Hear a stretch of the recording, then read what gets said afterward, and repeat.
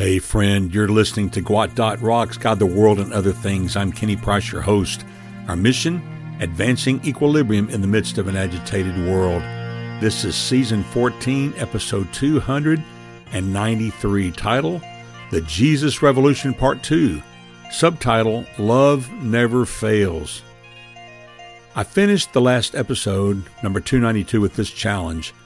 Just think, what would it be like right now in our nation if all the people in the nation who claim to be Christians woke up tomorrow morning, sat up in bed, turned and set their feet on the floor, and as they stood to their feet, they made the personal declaration that today I am all in with Jesus.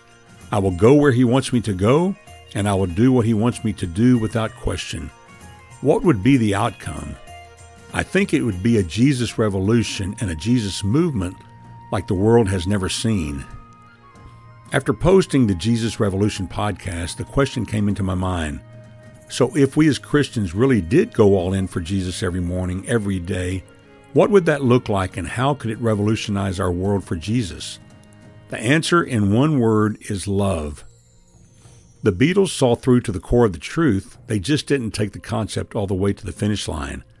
Their anthem, All We Need Is Love, hit a strong chord in a time of war.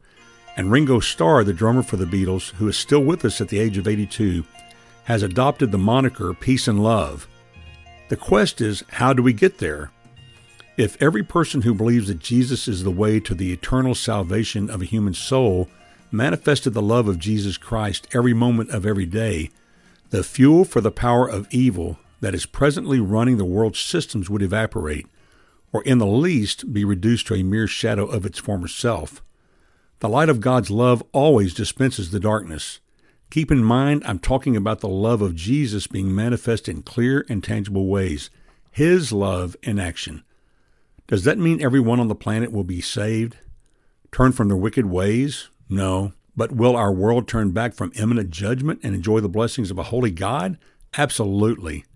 When God is glorified by his creation, he acts with lavish love and pours out his blessings on human needs in ways that will blow our minds.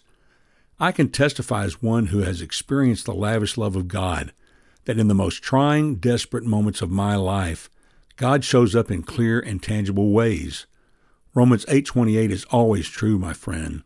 We know that all things work together for the good of those who love God, those who are called according to his purpose. God's eternal power flowing through his eternal love is unstoppable and unconquerable. This bears repeating. God's eternal power flowing through his eternal love is unstoppable and unconquerable. Rob Bell wrote the book Love Wins, which was a great title and the truth, but his conclusion inside the book was his unraveling and fall from Orthodox Christianity. His conclusion is that all roads lead to Rome. All dogs go to heaven. All paths of religion lead to salvation. He was a universalist, a modern-day heretic. So when I talk about the power of God's love being unleashed in our world that would open the doors for God to do amazing things in our midst, I'm talking about orthodox biblical love. Here are some key verses about the love of God. Just for kicks, I used the beta website, chat.openai.com, known as ChatGPT, to generate the list. I wanted to see what the secular minds that are behind the machine learning artificial intelligence would see as the top verses. The first attempt crashed the server at number 7. I reloaded and tried it again, and here are the verses the AI machine generated. It's very encouraging. Verse number 1, right at the top of the list, John 3:16. For God so loved the world that he gave his one and only Son, that whoever believes in him shall not perish but have eternal life. Number 2, Romans 5:8. But God demonstrates his own love for us in this: while we were still sinners, Christ died for us. Verse number 3, Zephaniah 3:17. The Lord your God is with you, the mighty warrior who saves. He will take great delight in you. In his love he will no longer rebuke you, but will rejoice over you with singing. Verse number 4, 1 John 4:10. This is love, not that we loved God, but that he loved us and sent his Son as an atoning sacrifice for our sins. Verse number 5, Romans 8, verses 35 and 37. Who shall separate us from the love of Christ? Shall trouble or hardship or persecution or famine or nakedness, or danger, or sword? No, in all these things we are more than conquerors through him who loved us. Verse number 6, Psalm 103, verse 8. The Lord is compassionate and gracious, slow to anger, abounding in love. Verse number 7, Psalm 86:15.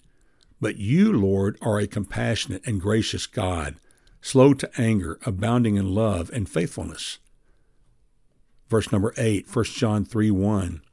See what great love the Father has lavished on us, that we should be called children of God, and that is what we are. Verse number 9, Lamentations chapter 3, verses 22 and 23. The steadfast love of the Lord never ceases. His mercies never come to an end. They are new every morning. Great is your faithfulness. Verse number 10, Romans 8, 38 and 39. For I am convinced that neither death nor life, neither angels nor demons, neither the present nor the future, nor any powers, neither height nor depth, nor anything else in all creation will be able to separate us from the love of God that is in Christ Jesus our Lord. My friend, the Jesus Revolution love then is God-initiated, uniquely available only through Jesus Christ, the mighty warrior, world-transforming, sacrificial, external, adheres us to God. It's unstoppable, transferable, compassionate, gracious, patient, family, steadfast, perpetual, faithful, unifying against all odds. How God's love is manifested to the world through us is an individual, unique thing.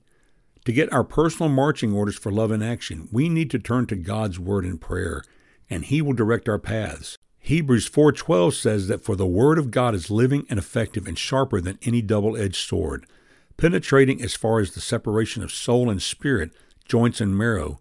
It is able to judge the thoughts and intentions of the heart. To God alone be all glory as his love flows through us to all mankind.